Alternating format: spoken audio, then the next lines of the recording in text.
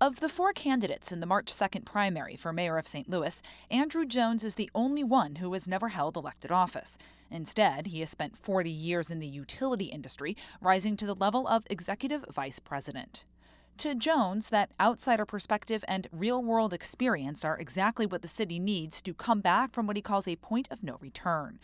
Jones joins me next on Politically Speaking to talk about empowering the police, the importance of coming up with a real plan for economic development in the city, and how Proposition D boosts his chances of winning. Let's hit the music.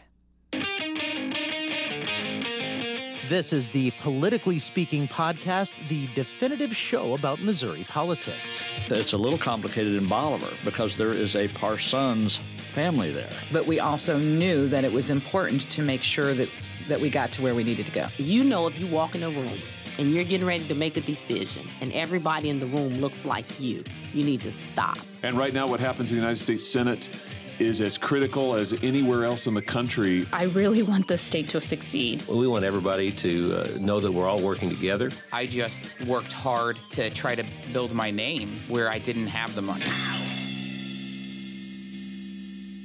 And welcome to Politically Speaking. I'm your host, Rachel Littman. Joining me today is Andrew Jones.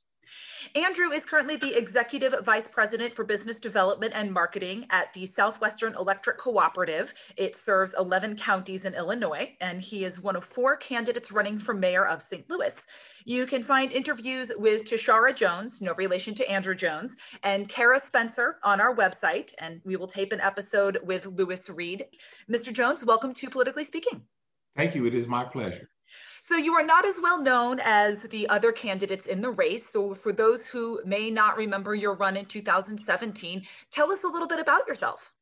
Well, I am an executive at an electric utility company. I've been in the electric utility business for right at 40 plus years. After graduating college, my undergrad, I went to Lincoln University, have a bachelor's degree in business administration, a minor degree in economics, came back to St. Louis, joined on at Ameren UE, decided to go to get a master's degree, got a master's degree in international business, and I also have an MBA from Washington University.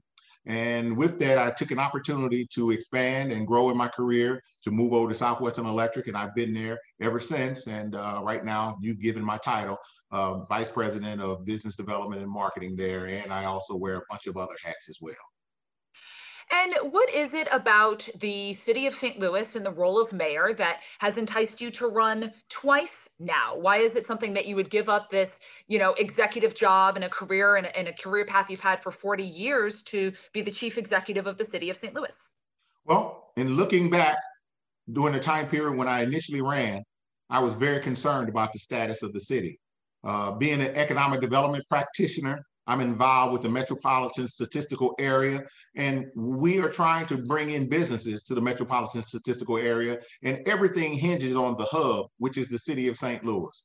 Also, when I do return home from work, I'll turn on the news and I'll see that the city is involved with things that I know that absolutely doesn't do anything well and productive for economic development and growth and viability for the city. So it really concerned me. And now that we have the additional problems of increasing violence, homicide violence, which is absolutely devastating the PR for the city, it drove me to consider, boy, you have the background, you have the experience, you have the dedication, the commitment. And my wife challenged me and said, why don't you do something about it since you have so many answers? I sat back, contemplated, and I told myself, hey, why don't you? Why don't you get involved? Because I am an avid reader of history, and reading some of Aristotle's work, he talks about a civilization is only as good as its citizens. And so that drove me to say, if I have answers, if I can remedy what is going wrong, I should be involved. So I threw my hat in the ring, if nothing else, the first time, just to make sure that those other opposites of ideas and philosophy are understood and heard, and constructive criticism with it as well. And this time I'm looking at, we're probably crossing a point of no return, which frustrates the heck out of me. And I have to get involved to do something about it. When you say point of no return, what do you mean by that? Well, thresholds are crossed, and doom and gloom has happened for cities, municipalities, townships throughout history. And there are areas that when you cross those, it's very difficult to come back from, because we live in a competitive society. Others are trying to get the businesses that we want. Others want the viability that we want and need. And if you have negative PR, being a homicide capital of the world, one of the most dangerous cities to ever be in, and businesses are looking at it, you lose your businesses, your existing businesses, you go down and plummet very quickly. So we have cities like Gary, Indiana, and neighboring cities who are struggling mightily because they can't sustain population. They couldn't get rid of the negative PR associated with violence and crime, and you then begin to plummet. And that's what I mean by the point of no return. We're starting to cross those thresholds where we will just have default growth here, but nothing was proactive and planned. And we'll get into talking a little bit about some of those plans you have to help us avoid the tipping point. But I did want to address, as you mentioned, you ran in 2017 to have alternate viewpoints heard, and that was as the Republican candidate then. With Proposition D, it's now a nonpartisan election, and I'm wondering if that and the change to approval voting, how do you think that might help you? One thing with Proposition D, it required us to get 1,170 signatures. I probably got maybe 850 of those signatures myself, out meeting people, randomly stopping in various neighborhoods, getting those signatures. And I was hearing the laments from people about the crime, about lack of growth and disenfranchisement, things of that nature, the very fundamentals of what I talked about in the previous election. And therefore, when I put together my platform for this run, after I did my analysis, it panned out that it's the exact same platform, but those were the drivers, and that gives us an opportunity. It gives us a path to victory because more and more people are tuning in, listening. If you look at the history of Republicans at that time, not being able to get over 4, maybe 5% of the vote, I did move that up to double digits, to double-digit numbers. And it showed that people are listening, people are frustrated. And again, hopefully we can get people in the mindset of what I learned from Aristotle, that it takes the public, it takes the citizenry, it takes the residents to look out for their own interests and to hold people accountable. What is the biggest issue facing St. Louis right now that you are worried is leading us toward that tipping point? The one that stands out like a sore thumb, and that is crime. To be more specific, it's the violent crime that's associated with it. That is the earmark of what is devastating this city. I talked about the ways that St. Louis has. We have the highways, we have the railways, we have the waterways, we have the airways, we have everything within the infrastructure. We have outstanding utilities here with outstanding low rates for their services. We have all of the infrastructure necessary for St. Louis to grow, take off, and become a beacon of civic excellence for everyone else. But if you don't have the right plans, you don't have people dedicated for the interests of the people, you'll never achieve it. What is your plan to tackle that key issue of violent crime? Very simple. One thing that we certainly have to do, and I say that what we have in the city of St. Louis, we have a leadership problem more than anything else. When you look at the police, our police, they do a phenomenal job. And I can't say that louder and more clearly. They do a great job. They're well-trained. They would like to be trained even more. We know that about 80% of the violent crime, which is the problem, is committed by a very, very small percentage of people associated with narcotics, drugs, and guns and gangs. Small number of people. And now we have ancillary issues that come off of that, where you have other people who are emboldened, who may want to get into some level of criminal enterprise. But the number one group are the ones I mentioned before. And we have mechanisms. Our police know who they are. They're intimidated to execute their duties because their leadership won't allow them to do so.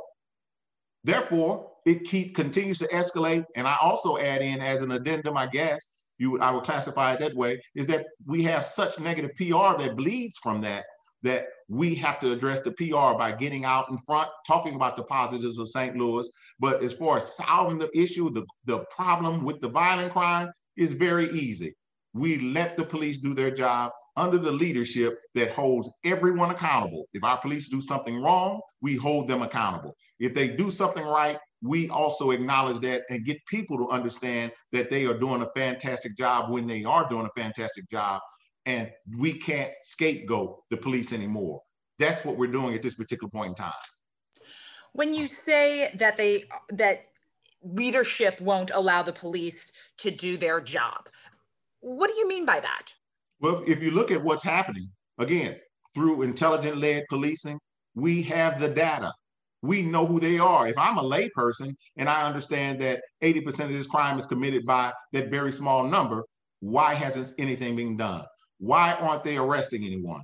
I'm saying they're intimidated because of the political backlash. They're intimidated because of what's happening throughout the country now, with everyone lamenting and blaming everything on the police, that they don't want the negative PR associated with dispatching their police, allowing them to do their job, and no pun intended, handcuffing our police officers so that they can't get out and execute.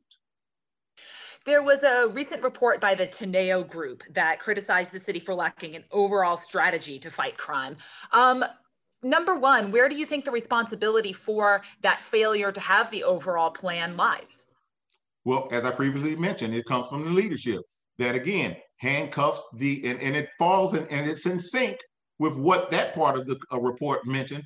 And it's not they're not the police officers, the men and women in blue. It's those who are in charge who are not making the accurate decisions or coming up with the strategic and tactical plans to eliminate this very small number of people. Again, we're talking about a small number. It would be different if we were bombarded by groups of terrorists and things of that nature. It's more complicated. We're talking about a small group of people committing this violent crime and then letting it escalate. Those are decisions that come from on high.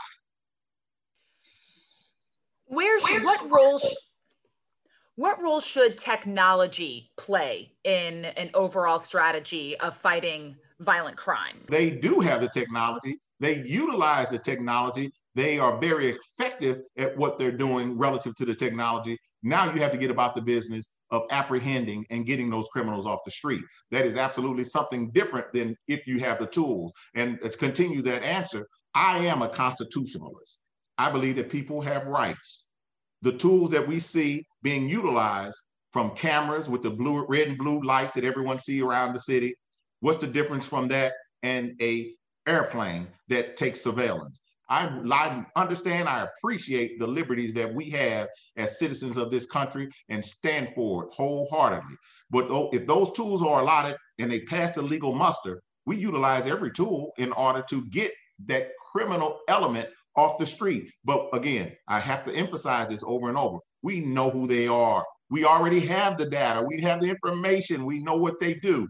We're not apprehending them because we are afraid. Our leadership is afraid of the fallout and the backlash that may come if something escalates to the point where they have to end up moving to the point where they take a violent criminal's life. In apprehending this criminal, they don't want that fallout because they don't want to deal with the subsequent riots or anything else that may come with people who are believing that the negative PR claiming that the police are at fault, that it's systemic racism, things of that nature, when it's maybe not necessarily so. Do you believe that systemic racism does exist in policing more broadly?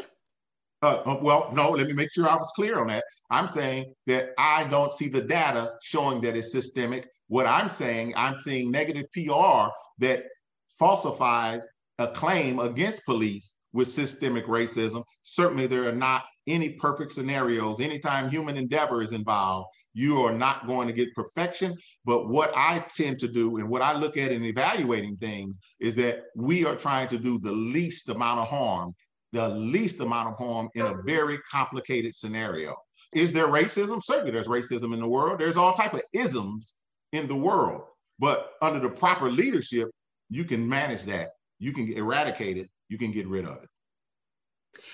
The city has contracted for Cure Violence.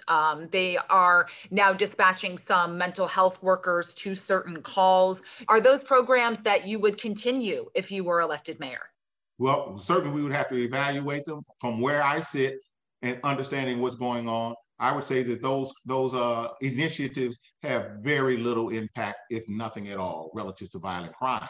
Again, someone would have to correct me to tell me that criminals who are involved with drugs, narcotics, and the gangs associated with it will respond to a psychiatrist, a psychologist, and others who are out talking. One of the biggest problems that happens with the city of St. Louis, we commit millions of dollars to programs that fail, and then when they fail, we repackage it and we resubmit something very close to it that fails, and the cycle continues, just like a dog chasing its tail, when the real issue is the violent crime. And the other thing that I would like to add to that, Rachel, is that we try to ignore the fact that we have outstanding agencies, institutions, and organizations that work with people when they have some type of issues, socioeconomic, mental issues, housing issues, all of those things. They do a phenomenal job, and we seem to conveniently ignore their expertise. If anything, we'll continue with our public service component part of it within our police department, getting out, meeting, community policing, but also within the city, we certainly want to marry those social services, those experts who are great at that, with those people who need that particular help.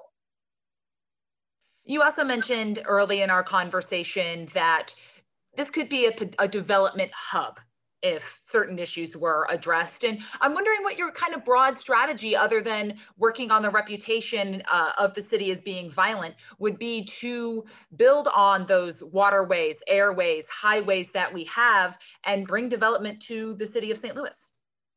All of it's based on whether or not you have a comprehensive economic development plan. We don't have a plan. We don't have a strategy in order to bring in existing businesses. But the most critical component part of this, Rachel, is the fact that you have to have a business retention plan. And when I've gone around and surveyed just to make a determination if anything has gotten better, to talk to existing businesses in the metropolitan St. Louis area, they don't get any contact from the city of St. Louis relative to retention.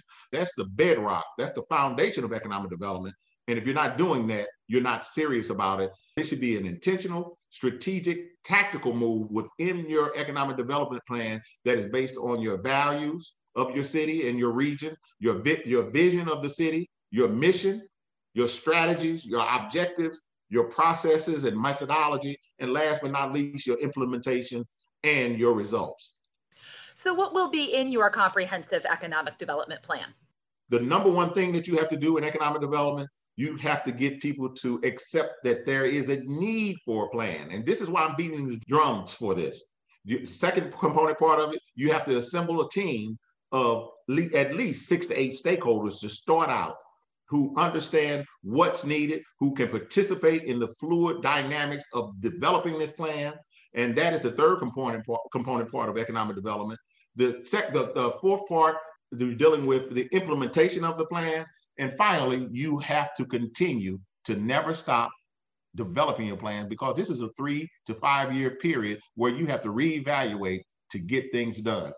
So that's the mechanics of what an economic development plan would look like. What could or should the city be offering as part of its economic development strategy? The mechanics are the active parts, because once you follow the mechanics and the techniques, that leads you where you need to go. You can't do anything without those mechanics. But if you're going deeper in saying, for instance, the philosophical component parts of it are things that used to be commonly accepted in economic development, and you have concerns from citizens here about taxes, you don't lead with incentives. You don't lead with TIFs. The reason you don't lead with TIFs is that you're trying to get stakeholders, prospective businesses, to have skin in the game. Businesses are in business to make money. They're in business to satisfy the shareholder wealth of those businesses, and they'll come if they can make money, but you have to have things in place in order for them to make money. So that is part of an acquisition part of the component, if that's what you're asking. And you also have to have the most vital component part as well, is the business retention, because what you want to do is be able to marry up those businesses that exist as part of your economic development program, community program, your business development program. You marry them up with the prospects. You're constantly meeting with prospects. You're constantly sending out RFPs and everything else to try to attract people, meeting with people, and to get them to understand what's happening within the city of St. Louis. You can't neglect your existing businesses. And we'll be right back after this short break. And we are back on Politically Speaking with Andrew Jones, a candidate for mayor. I'm Rachel Lippman. And Mr. Jones, obviously one of the things that has been occupying quite a bit of time for the city and most regional leaders, has been the coronavirus pandemic. How would you rate the city's response to this? I've been very critical of the city of St. Louis, but I also am a realist. And I understand that there are limits that a municipality can do. A lot of this is headed up by the CDC, federal government, state government. And what the city can do is certainly have its positions in coordination with and collaborative with the CDC recommendations, the scientific community's recommendation. But the only area that I would have any type of real criticism for the city is I think that they're neglecting the ability for people to make an income, businesses to be able to make an income, and certainly those who can at least afford to lose money. We're not taking their predicament, I think, in a strong enough manner to get people to work so that they can take care of their families, so that we won't have the cascading and the peripheral issues that are now being more and more compounded with suicide rates for young people going up, things of that nature. We're going to have to look at the science, the real science, make those assessments and make a determination, even if it's a hard determination, because again, I'm a constitutionalist. We have to extend rights to people outside of what is just maybe mandated. Because if it's law, we certainly have to be in compliance. But if there is mandated because there are concerns, we have to also make sure that those concerns don't unjustly impact others so that they won't be negatively impacted. So would you have been arguing for, or perhaps having fewer restrictions on businesses being open? How would you balance some of the science that is saying indoor transmission, small group transmission with, as you mentioned, allowing people to make money at their jobs? There's a stark difference between consensus and science. There are some, science is absolute.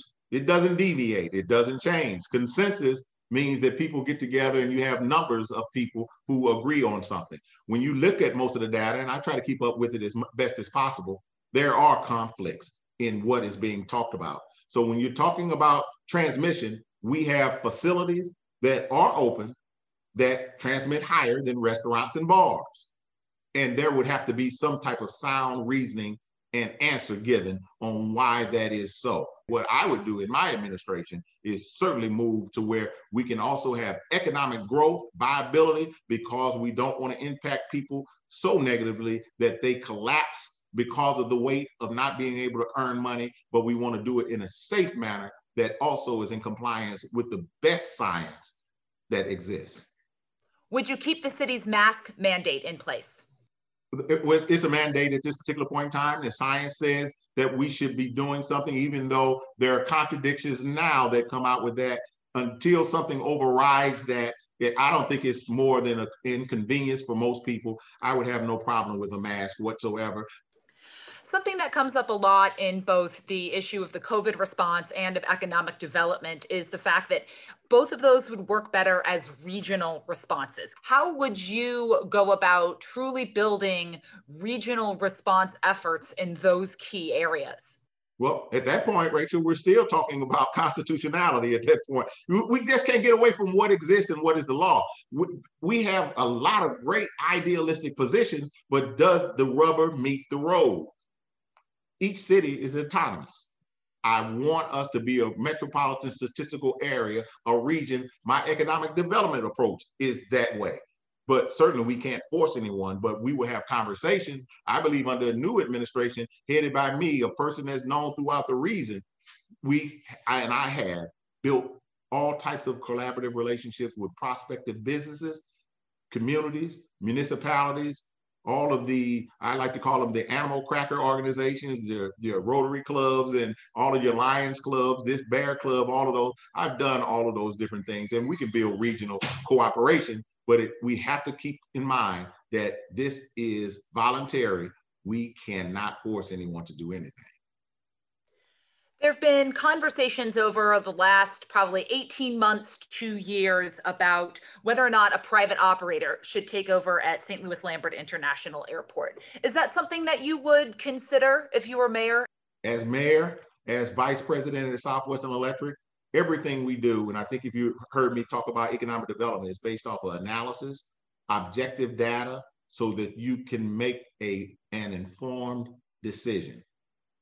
I need more data. I need more information. We have choices. We have all type of methodology and tools that puts us in position to make the best decision. But if you're shooting from the hip, if you're throwing things up against the wall to see if it sticks, and then you have the convenience of not delivering, having failed projects, and you repackage it, you don't never have to be right. But in my job, if I'm not right, they send me home and with a goodbye, and they'll bring someone else in. I'll talk to anyone about anything. That's what you do when you're in business, and the city is a political business, but you talk to everyone about everything. But the word no, and I know you're a wordsmith being in the media, the word no is a complete sentence. Sometimes you have to say no. So I am not adverse to saying no, but in this case, give me the data so I can have a chance to say yes or no.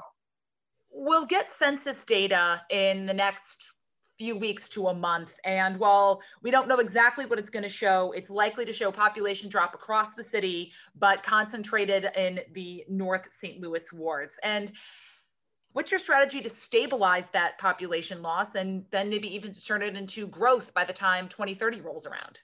Well, if you're giving me that time frame to work, we can get these things solved relatively quickly with those type of time frames if you utilize, again, a comprehensive plan. Also, within those plans, you have workforce development. We have more of a personnel problem than we have a jobs problem. We have plenty of jobs. We have to get the personnel married up to those jobs.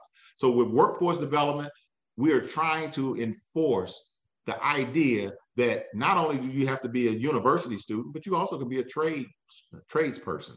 And you can have a phenomenal career, make outstanding money so that you can take care of your families, so that we won't have to necessarily always talk about affordable homes.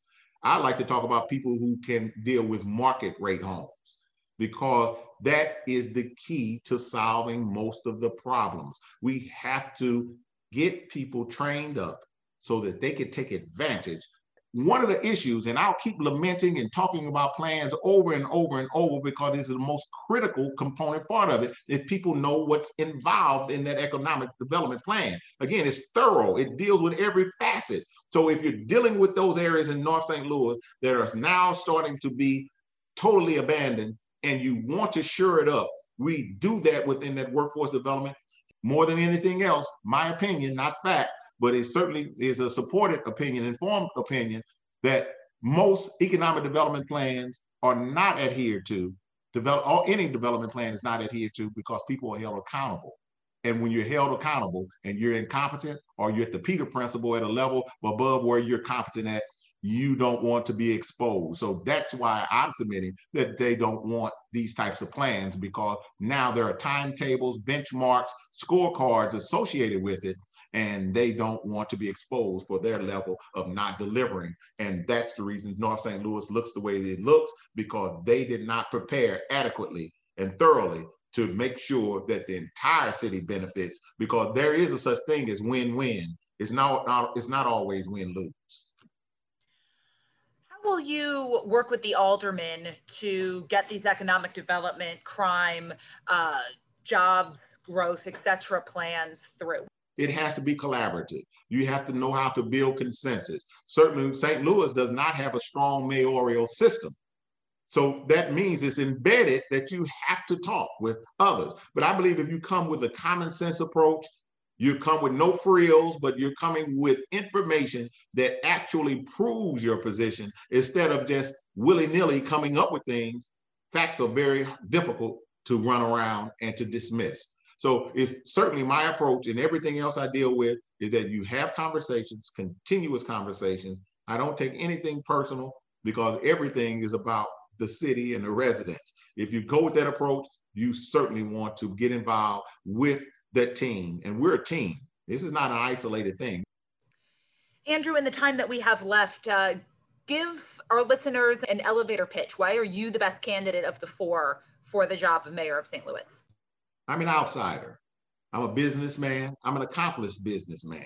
I've been successful. If you talk about the American dream, I came from little of nothing, built myself up, and I've been successful. My whole life has been centered on success and delivery. No fluff, anything like that, but we deliver. And when you look at what city of St. Louis needs, we need someone that delivers. I say I am the man for that. There's no doubt about it. And my mission is to change the mantra of the city to where we're St. Louis striving for excellence, being the guidepost, the fulcrum for success that others could mimic and be proud of when they mention the city of St. Louis. And there's only one person outside who has that skill in this particular race that can get that job done. I'm not part of the status quo, and it's time to move on from the status quo. For all of our stories, you can go to stlpublicradio.org. I'm on Twitter at @rlipman. That's 2 P's and 2 N's. Andrew, where can people find your campaign on social media and the rest of the World Wide Web? Well, the hub would be Andrew Jones for Mayor, the number 4, AndrewJones4Mayor.com. And within that particular site, you'll be able to get to Instagram and all the other social media component parts there. And I'm hoping that everyone gets an opportunity to go there and to be able to look at the platform, get more detail. We're putting up video as we speak of me going into more detail about all of those plans and how we deal with crime so that we can move the city forward, because we need someone that can take care of these issues. Until next time, so long.